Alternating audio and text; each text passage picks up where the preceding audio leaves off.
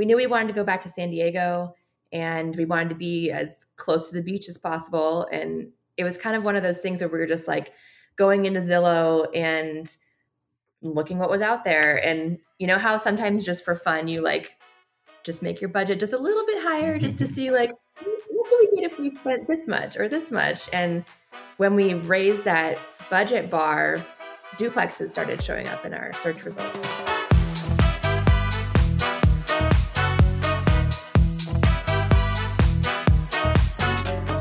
Welcome to Behind the Stays, a podcast that shares the stories behind your favorite Airbnbs and the hosts who've made them memorable. Behind the Stays is brought to you by Spontaneous, a free weekly newsletter that brings you a carefully curated list of last-minute deals and upcoming steals on Airbnb. Sign up at spontaneous.com. I'm your host, Zach Boozy-Cruz. Enjoy the show.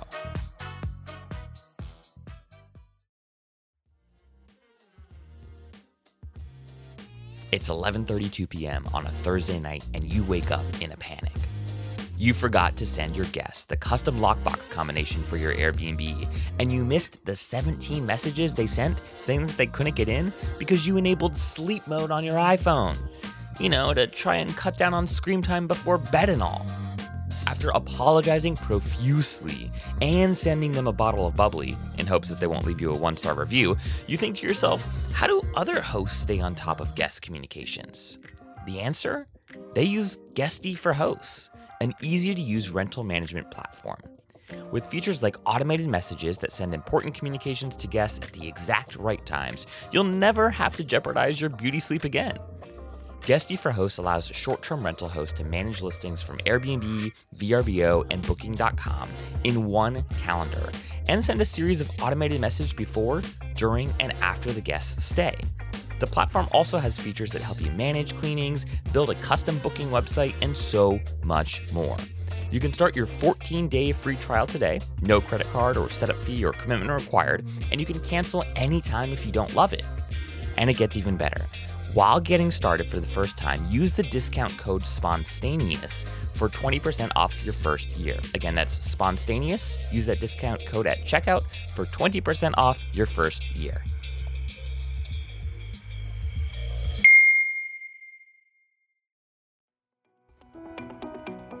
In just a moment, you'll meet Steven and Kylie Niederhauser, the founders of Arrivals.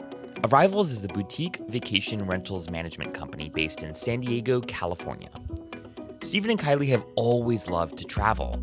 They are the kind of people that would rather book a last-minute getaway abroad than wine and dine at California's latest Michelin-star restaurant. After traveling in Europe for over 4 years, they decided to move to San Diego. They really wanted to live near Mission Beach, but weren't sure how to make it work financially. And that's when the idea came to them. What if they bought a duplex and rented half of the house out as an Airbnb? And while they didn't know it at the time, this idea would ultimately enable the couple to leave their jobs and build one of Southern California's top-rated collections of short-term rentals. All right, without further ado, get ready to meet Steven and Kylie.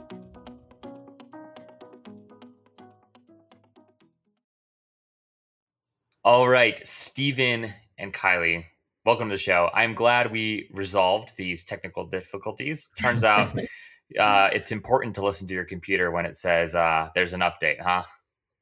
Always keep up with your updates. Gotta do it. No, we don't. Automatic, but I guess this was one we had to do ourselves. So. Yes. Don't you love it? Well, I'm super excited to talk with you all about the story of Arrivals. But before we dive into that, I always like asking folks that come on the show to talk a little bit about their very first time staying at an Airbnb or another short-term rental. Where did you guys go the first time you stayed in an Airbnb?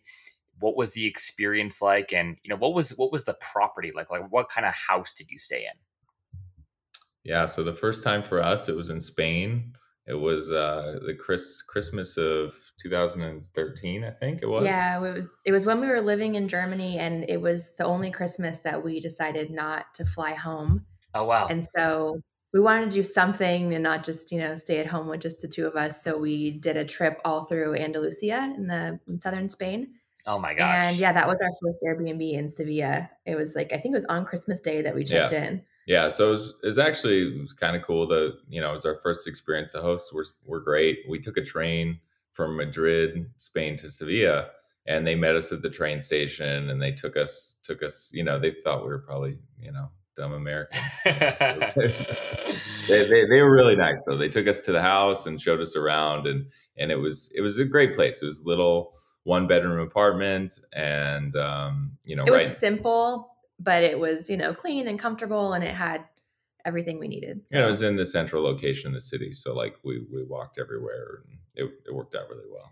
Do you guys remember why you decided to check out Airbnb as opposed to just staying in a hotel? Like, what was the thinking at times? Was it like we want a place to be able to like cook a Christmas dinner, or like what was why? Yeah. Why? Yeah, That was exactly it. Yeah, it was. We wanted to be able to make it feel kind of homey, like a holiday, and cook something, or wake up and make breakfast in the morning, and not feel like we were in a hotel, because we were a little bit nervous spending, not spending our holidays with families for the first time, and so yeah, that's exactly why. Yeah, and we'd heard about it, from other friends, and we knew the experience, and it's a thing where just having a living room, having a kitchen, and having more of your own space versus a hotel room is what sold us, and we've kind of never looked back from that.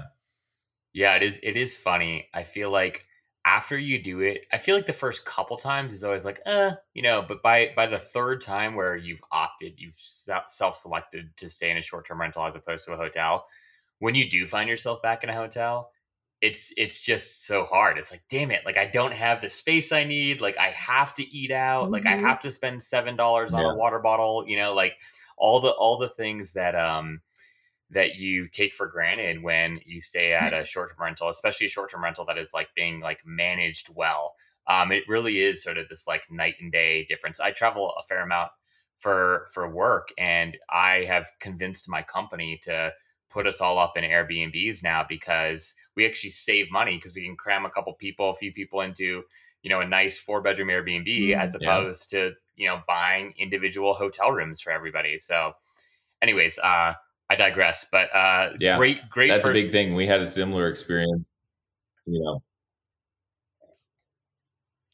Oh, sorry. I think we kind of overlapped each other there, maybe with the network. But we had a similar experience. We were on a work trip once, and we convinced our employer to and Kylie went with, and we were actually, it was again when we were living in Germany. Stephen had a project in France.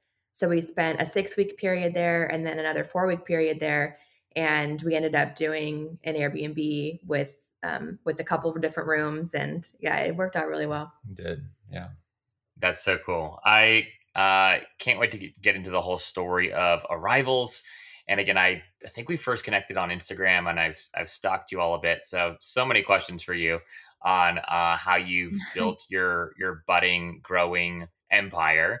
But before we dive into the Arrivals story, I'd love to hear a little bit more about you all. So from your website, I learned that you spent, sounds like the better part of 4 years traveling around Europe. So why did you do that? Like what led you guys to live abroad in the first place? So we'd been traveling. Like I had a job, an engineering job, where I was traveling a lot for work and accumulating frequent flyer miles and status and he was hotel going to status. Asia. He was going to Asia a lot. Yeah. So earning a lot of miles on those trips. So that's what kind of like inspired us to start traveling. So, when Kylie and I met, we started traveling when we were young, and that was the thing to do. As far as Germany, I had that same engineering job. I had the opportunity to live and work in Munich. And so that chance came up, and we said, hey, let's go. So we did. That was in 2013, and we moved and loved it. It was time flew by there. It was awesome being able just to be immersed in a different culture, but also the exposure, to close proximity to everywhere in Europe. So it was really cool. I think I told my mom that we were going to go for a year. And then we just ended up loving it. And then the year flew by and we're like, oh, let's just stay. And then 4 years and yeah. Now, and a baby. 4 years and and a a baby. baby, and a baby. Jeez, that's Yeah. incredible. Now, where are you both originally from? Like, had you traveled much growing up, or was this sort of like the first big adventurous leap that you both took? I grew up in Iowa, Small town. tiny town, and I'd moved to California as an intern in college and did a couple of internships, and then kind of knew, that I really liked San Diego. Had the opportunity to work for the same company I was doing the internships with, so that's where I ended up in San Diego. And Kylie, I'll let you tell. Yeah, your story. I grew up in Southern California, in Palm Springs area, and then moved to San Diego for college and met Steven right after college. And yeah, I did some traveling in Europe with my family growing up. I'd never been. Steven had never been. You really got your first taste of international travel through work. Mm-hmm. And then, yeah, when we started traveling together, just while we were dating, we were hooked. We were using up every vacation day that we had. And then we'd like try and scrap together like a Friday night trip to France, and we'd come home Monday morning and then walk into work on Monday morning. And we were just, any chance we could, any last minute deal, we were taking on that opportunity for sure. Yeah, I started paying attention a lot to like the points and miles, game of frequent flyer, status and whatnot. And so we're just chasing deals and finding deals, and we're like, well, let's go. And then when the Munich opportunity came up to move there, we just thought, this is perfect. Yeah. We don't have any kids. We're going to be right there. We can just go off whenever we want, and it's a quick trip. Yeah. So that's incredible. Yeah, the points and miles game is so dangerous because it doesn't take that long to learn how to play it, right? And then once you do, you're like, wow, I could fly to Paris for $380 right now or this weekend. Like that's like a really expensive night out with some friends for dinner, right? And you exactly, you start to justify it relate it in that way. It's like we were comparing, to entertainment and nights out in San Diego. We're like, well, let's just go somewhere. I mean, so we took some international trips. We took a lot of trips around the U.S. too.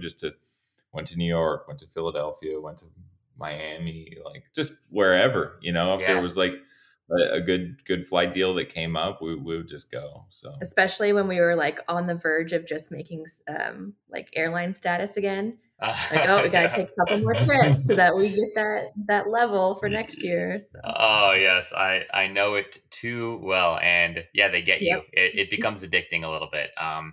It does. Sure. But so a few weeks ago, my wife, Gabby, and I had the incredible privilege of staying in the Rockaway House, which is this super cool, spacious 1-bed, 1-bath apartment that is literally steps from Mission Beach in San Diego. I feel like, just by the way, that a lot of Airbnbs that are near the beach will say steps from. This one is like actually steps from.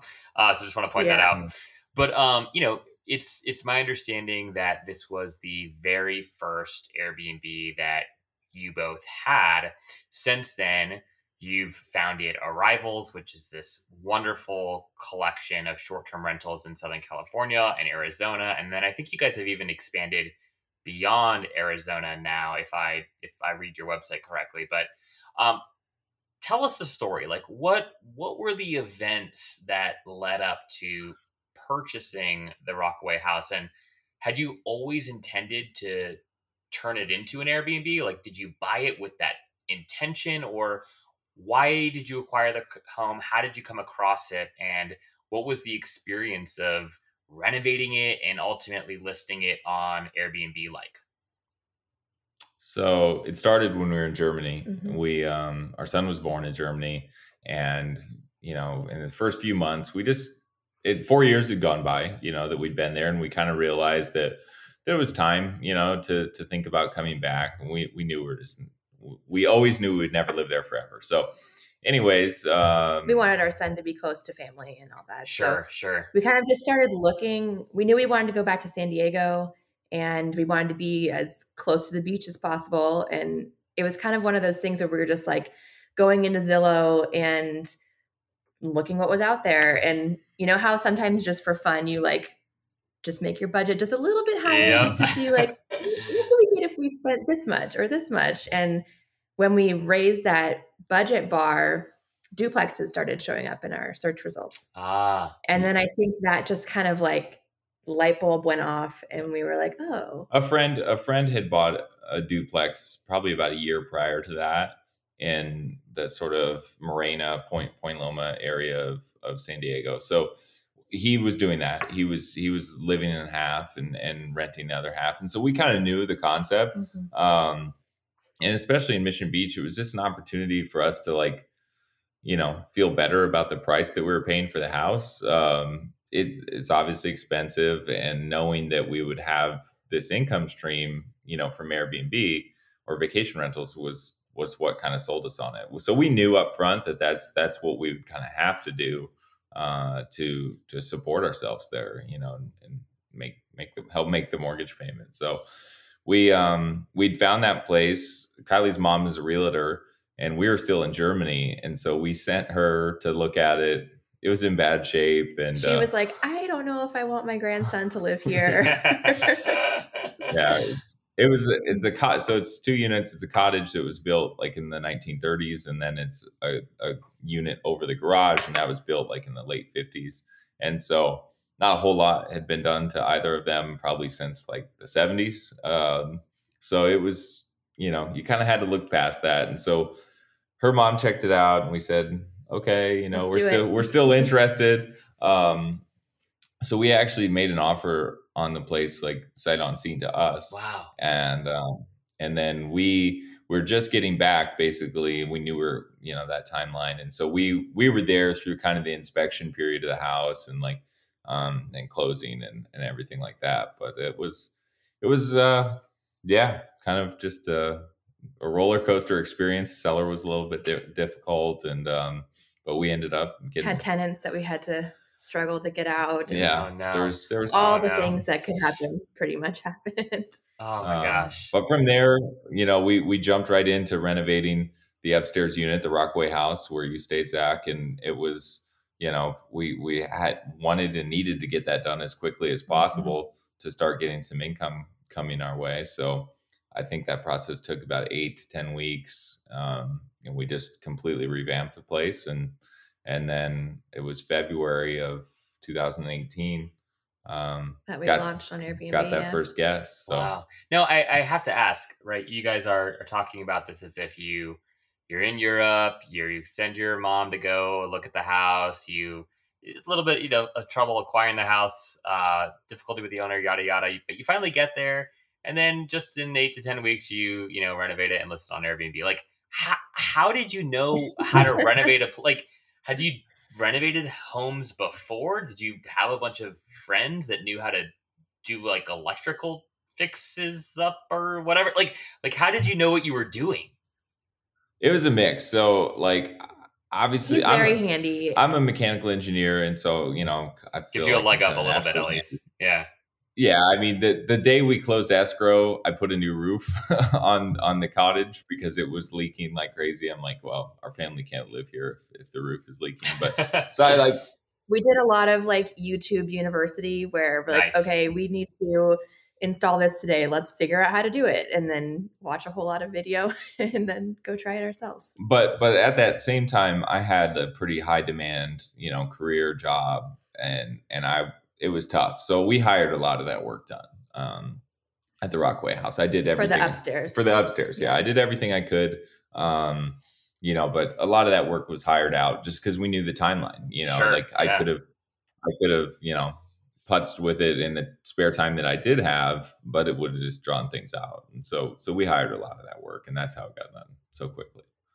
Yeah, along the way, I guess, with that experience, I picked up more and more knowledge. And as we'll talk about as we grew our property portfolio, it's just one of those things where it's like you face a problem, you have to solve it, and you come up with a solution, then you know how to solve that problem next time, so. What's funny is I've talked to a number of short-term rental hosts, and what the number of people that like went to YouTube for their like renovation education is remarkable. Like Mhm. I want to Yeah, say it's like upwards of 75% of for folks sure. literally learned how to, put shiplap up via YouTube, or literally learned how to, change out their sink for a farm sink on YouTube. Like it's remarkable, actually. And hopefully most of them did enough learning before they went and installed these appliances. But we haven't run into any major issues or anything, thank God. But it's just so impressive. It's so impressive what people who, again, don't have backgrounds in home renovation can do Mhm. thanks to the power of the internet. Yeah. No, it's great. And I mean, we just kind of, because of my background, I've just never really been intimidated by, Yeah. home projects. And there's a lot of people that they are, but I was never intimidated by it. So I just figured, it's information that I can find on the internet and turn that into something that we can do ourselves. So it's So worked out. so of all the stays, my wife and I have been in over the past year since we've been living on Airbnb. Um, we've encountered lots of cool, appliances, and some, the way that short-term rental owners think about architecting and crafting spaces has been just remarkable. But I don't think that we've come across a shower head quite like the one in the Rockaway's bathroom. And it was almost like intimidating at first, because like, whoa, like, and I like Like a looked up, spaceship? yeah, and I was like, what is this? Like, and yet it was an incredible shower. So like, first and foremost, like, how did you find this shower head, and was it like a very intentional like purchase? Like, did you have some vision for, I don't know, the shower or the bathtub that most people don't? Like, talk us through that decision.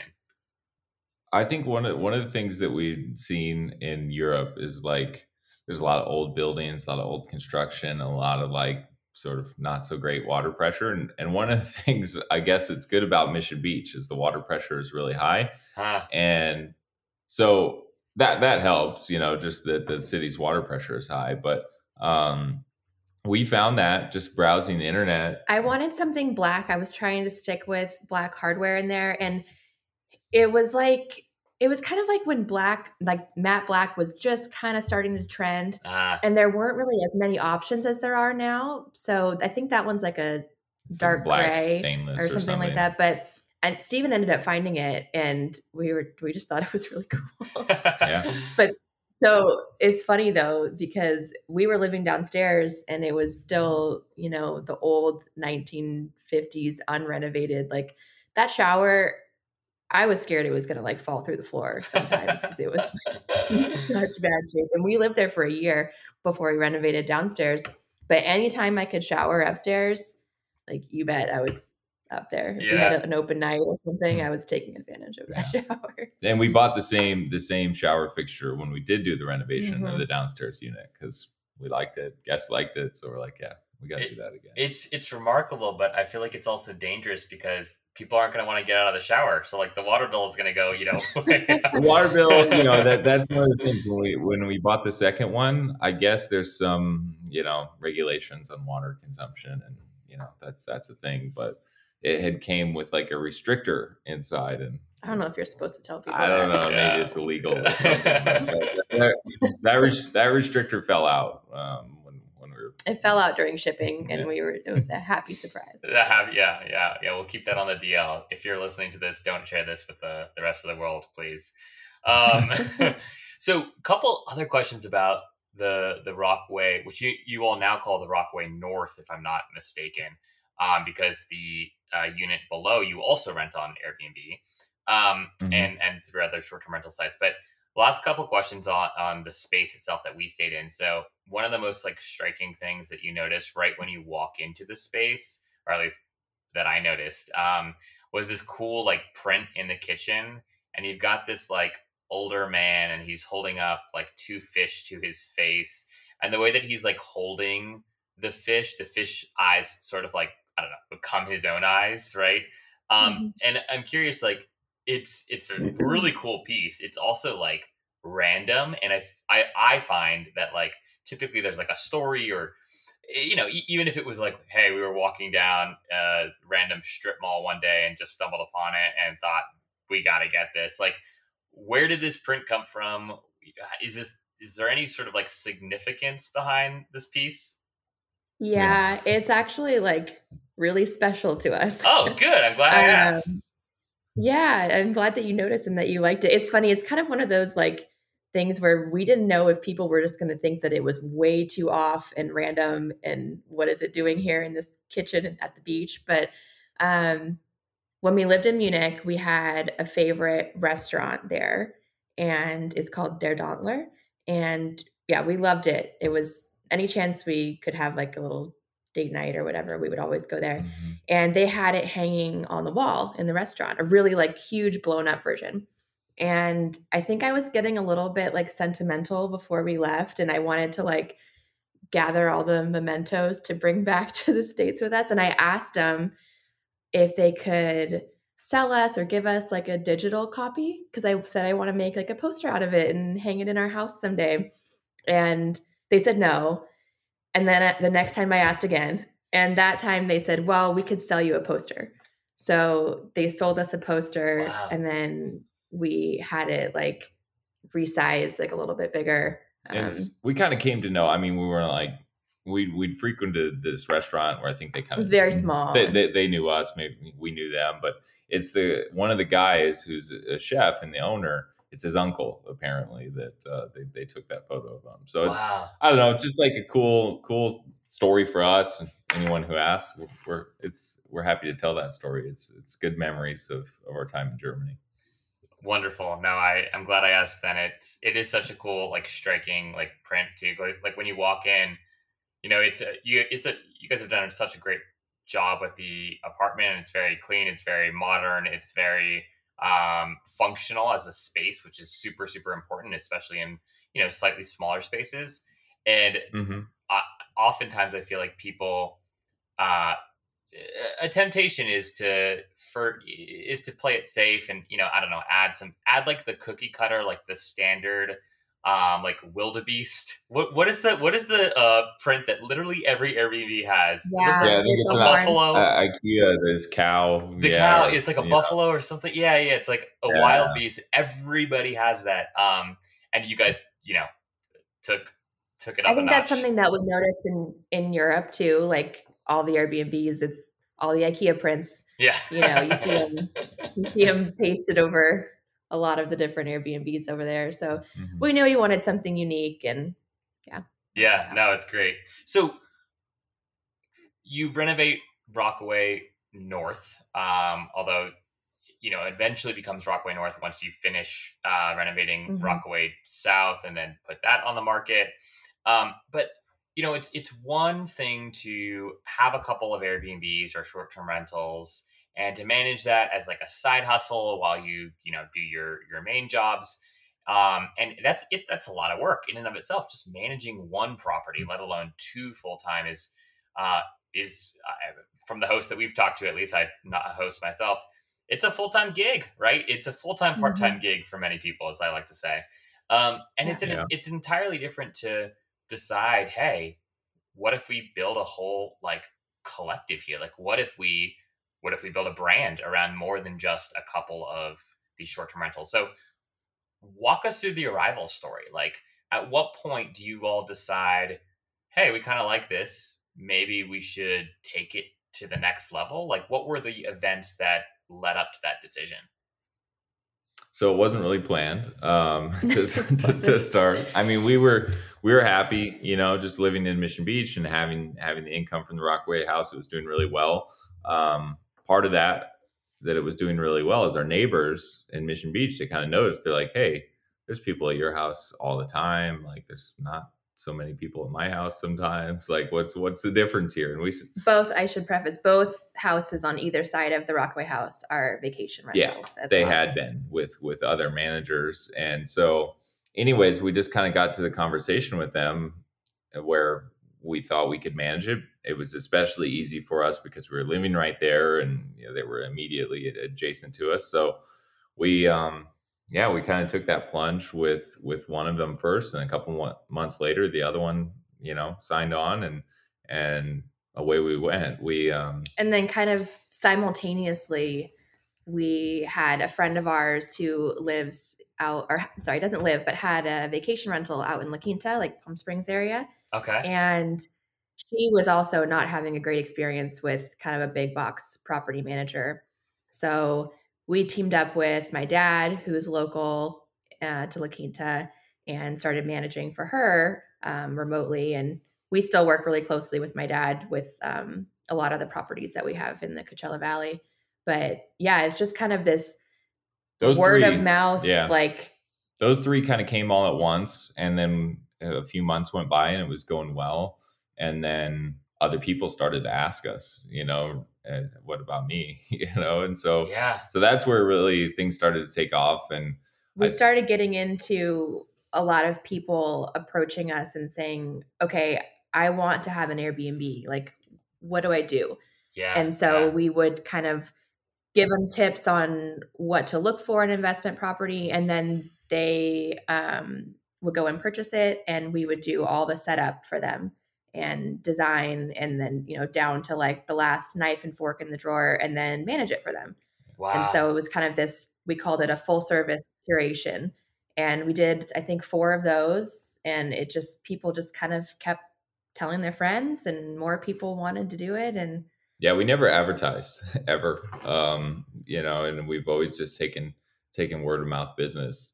And so I don't know, and we like it that way. We've found a lot of great clients who are really partners. We work together with them to make sure their interests are being met with the house, and so it's been going well. What's so interesting about what you all are doing too is I feel like there's this moment right now, and I don't know if it's older millennials, younger Gen Xers, maybe even boomers who are have never really got into the real estate game, and or like are slow, a little bit slower to get into the real estate game, but there's like this new like, oh my gosh, we can get into the real estate game while also getting a vacation rental that our family can use. And it's almost like it Yeah. makes the lake house purchase or the beach house purchase that normally multiple family members might go in on together.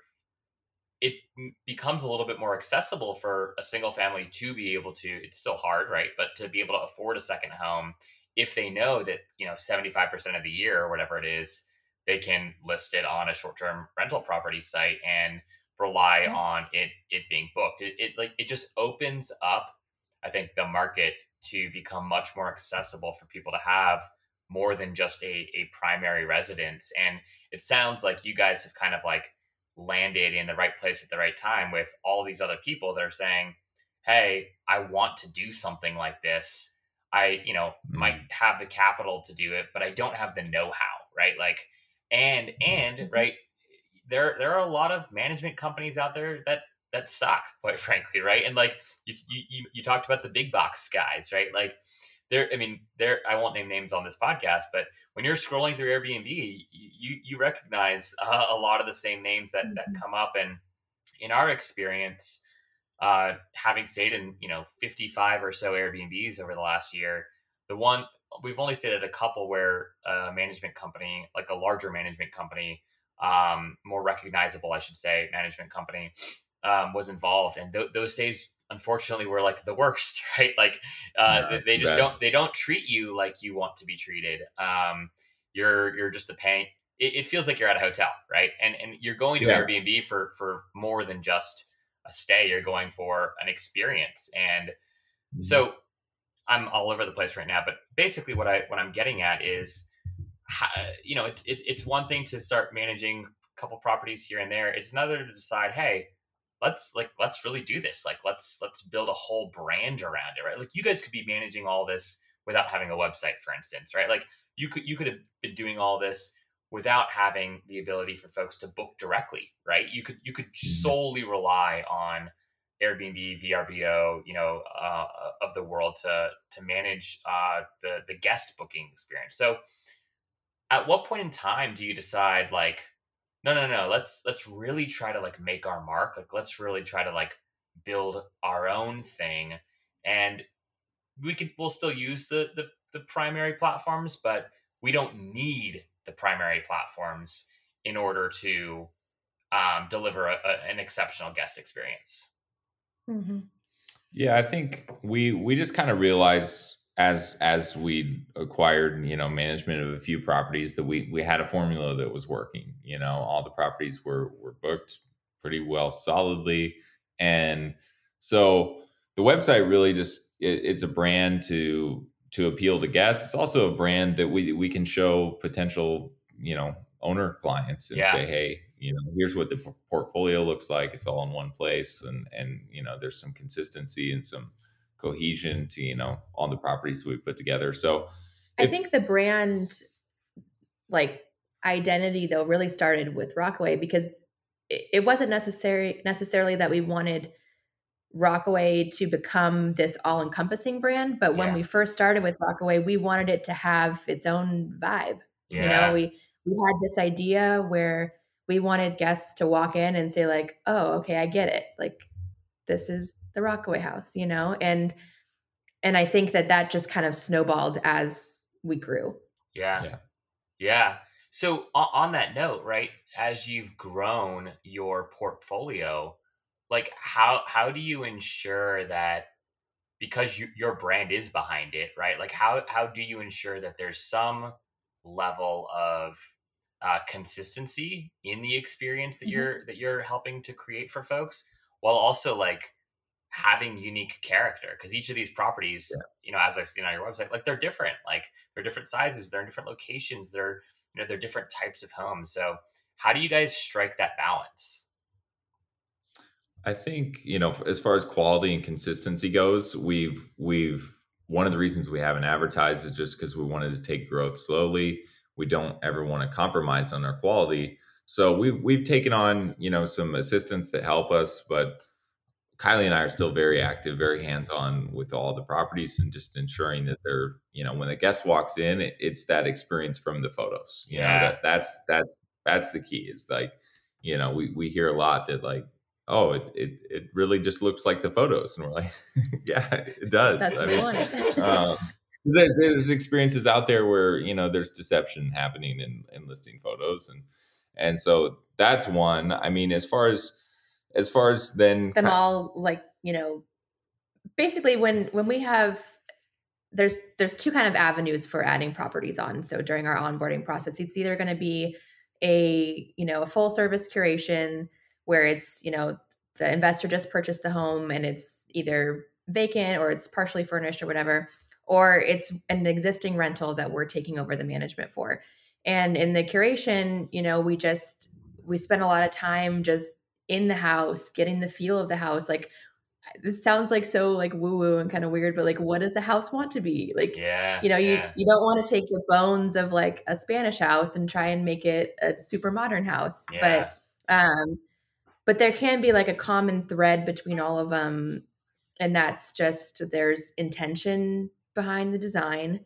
And it's not like overly decorated and overly accessorized. You really have like this plant was put here like for this reason. And Yeah. that's kind of how we approach designing a space. And I think having that approach, even when we go into an existing rental and we kind of not fix it, but there's improve it, yeah, whenever we have that intention in mind still. yeah, we've taken over rentals from other managers, and we always just do kind of that time, exercise of just seeing the house, spending time in it, and we find things. We've kind of learned, the high impact pieces that guests really like, and if they aren't there, then we suggest that the owner add them.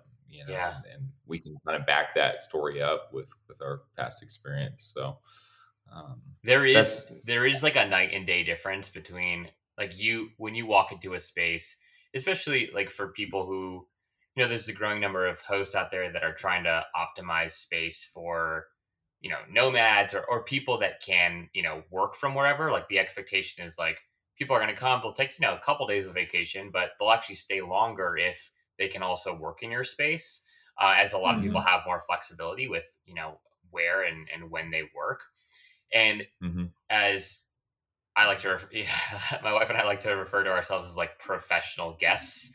And one of the things that like we've observed, right, is that when you're in a space, you really can tell whether something was put somewhere intentionally or accidentally, right? And I do Hmm. think that like it's so fun. For example, like when you sit down at like a table, right? And then you look to your left and you see an outlet for like your phone, right? Mm. It seems like such a small thing, but the trigger that it sends, at least to my brain, is like, whoa, this person intended for somebody to work here, right? That's awesome, Hmm. right? And it almost like elevates your your feeling toward the entire space when you can tell that there's been intentionality put behind why there's an outlet here, why there's a water pitcher there. Oh, this is the this is why they put the dishwasher here, right? And I know this is probably like a little geeky or whatnot, but for me, what it just speaks to is it's a reflection of the host, right? And like it's a reflection of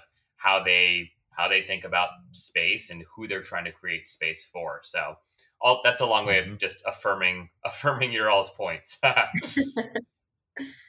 Yeah, no, we've We agree. thought exactly the same way. You have to think like a guest would, and do those things. That guests are going to get value from. So that's been a big part of how we set up spaces.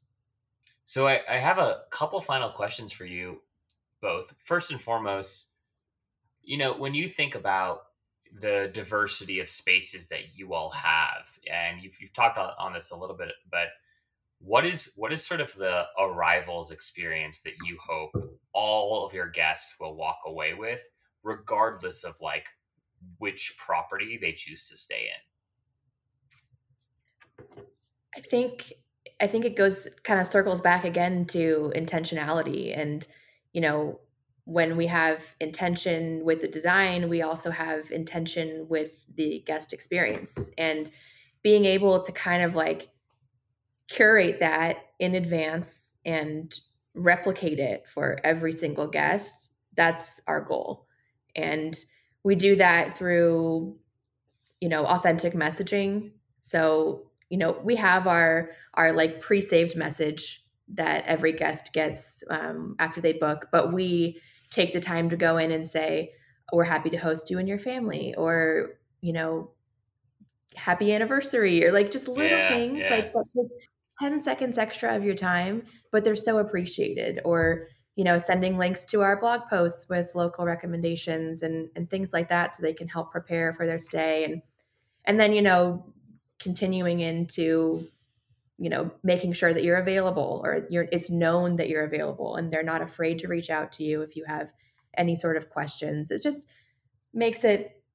We always want like a personal touch. If a guest wants it, we're not like in your face with anything. But we make sure that everyone knows that we're here to help. If there's a question, we write really thorough guest like house manuals, about how everything works. And just back to kind of thinking in the way a guest would, of how they approach the house, and how we can help, if they need something. That's incredible. And what I would just add that I think that I forgot to mention earlier, but one of the things I always pay attention to is when hosts do leave like a gift, like a welcome, something or other. First of all, that's not expected, and I think that for in lots of cases, there's no need to do that. But for the hosts that do decide to leave like a bottle of wine or a couple of beers or whatever it might be, I always wonder like how do folks decide what to leave, and specifically like the brand of thing to leave? And I'm always intrigued, especially when you open the fridge and it's something local, like a local brewery, or even sort of like a local bakery. We've had instances where hosts will leave muffins from the bakery down the street and whatnot, and there always seems to be like intention behind what was left. So I'm curious, like for properties where you all do leave like welcome gifts of some sort. Like, how do you decide what to leave? It's been interesting because when we were living downstairs, it was a lot easier to be a lot more personal with Yeah. that. Um, we've grown and it's gotten harder to stay as personal as we were. Sure. But we still do like to purchase local things. Like in San Diego, we leave a couple local San Diego beers. Usually there's some breweries in the Palm Springs area. We shop, from those breweries to just give a local touch, it's something. When it comes to snacks, it's like, well, we don't have time, to go to the local bakery. I wish we did, No. but so we have a couple of 30-day rentals. There's some regulations in a couple of different markets that limit people to 30 days or more, 31 days or more. And so for those, I get to be a little bit more creative because we leave a larger snack basket. Yeah. So I literally will go and say like, okay, who's staying? Like, okay, it's an older couple from the Midwest, or it's like a hipster looking couple from like Pacific Northwest, and what would they like? And that's been kind of fun to like pick out like different drinks or different snacks and things Yeah, like and I that. mean, I think we hope people kind of notice that. They think, oh, that's a cool touch. Maybe they don't. Some people probably do. don't care. They do. They do. Yeah.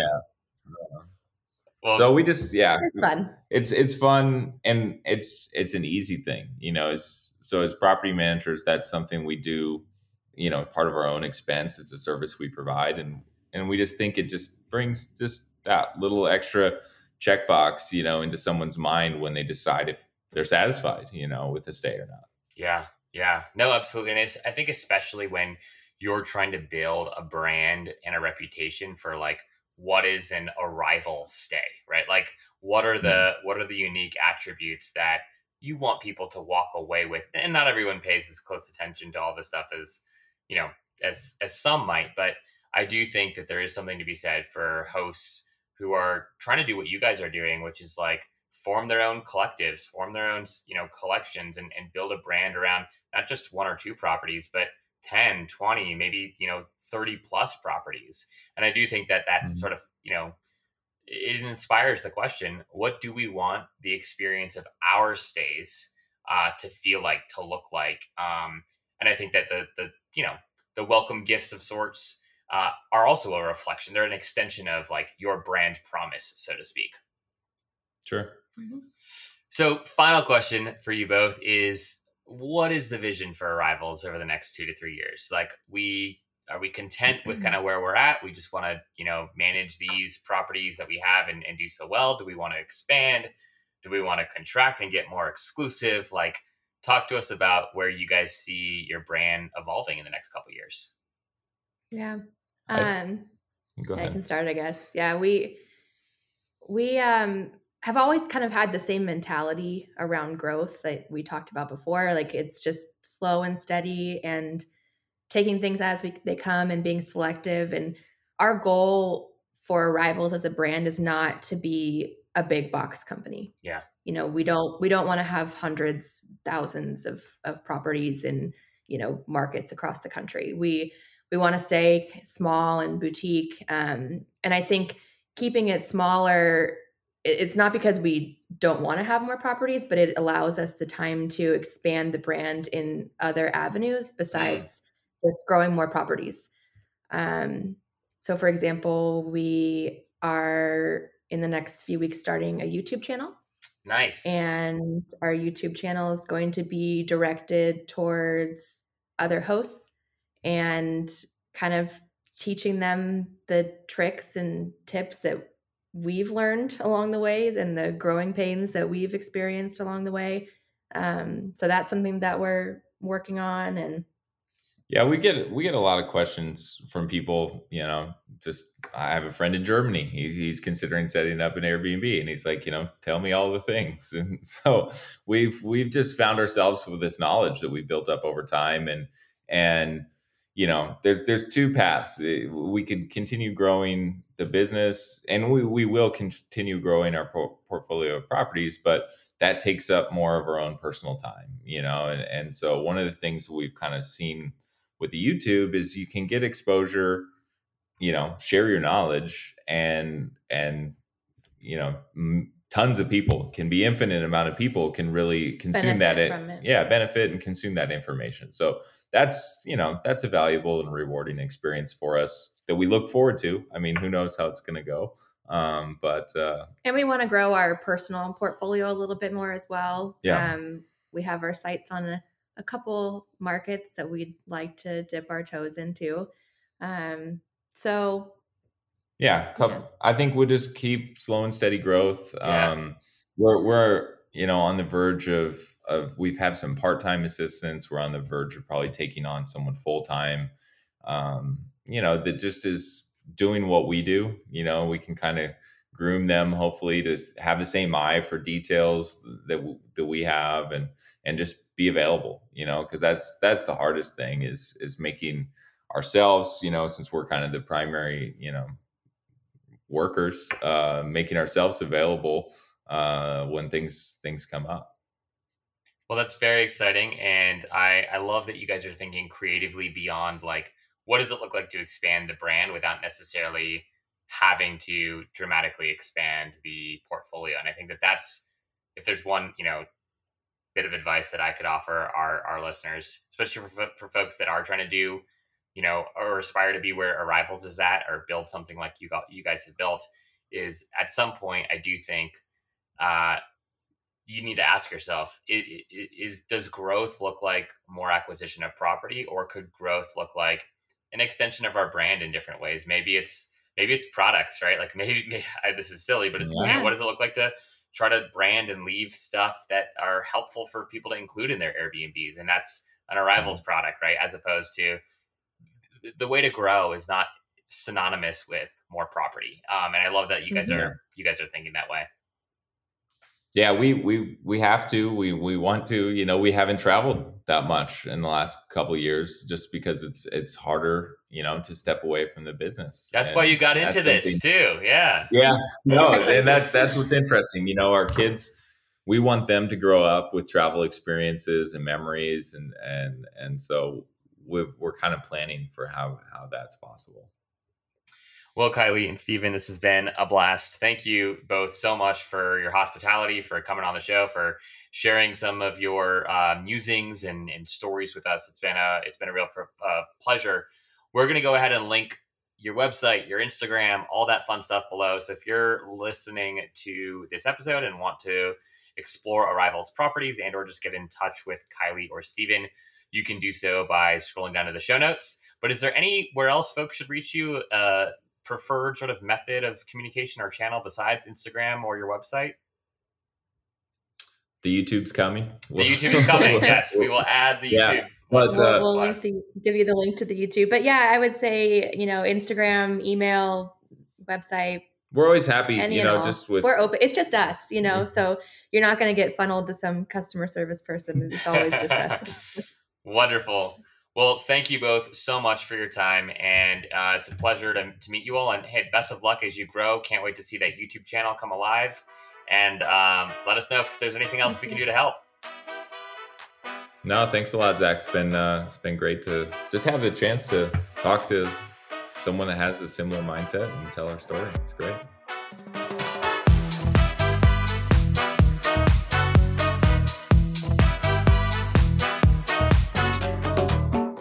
Hey friends, hope you've enjoyed today's show. If you are an Airbnb host or know an Airbnb host who'd like to come on the show, please send me an email at zach@spontaneous.com and we will chat. Behind the Stays is brought to you each week by Spontaneous, a carefully curated weekly newsletter that brings you the best last-minute deals and upcoming steals on Airbnb. It's sort of like Scott's Cheap Flights, but for Airbnb. You can sign up once again for free at spontaneous.com. Last but certainly not least, I didn't believe in Marie Kondo's whole spark joy mantra until I started podcasting. Now, my joy is sparked every time I see a new subscriber roll in. So please hit that subscribe button so you never miss an episode, and so you add a little spark to my joy fire today. Okay, that was kind of weird, but we're going to roll with it. Subscribe, and thanks in advance. All right, everyone, see you next time.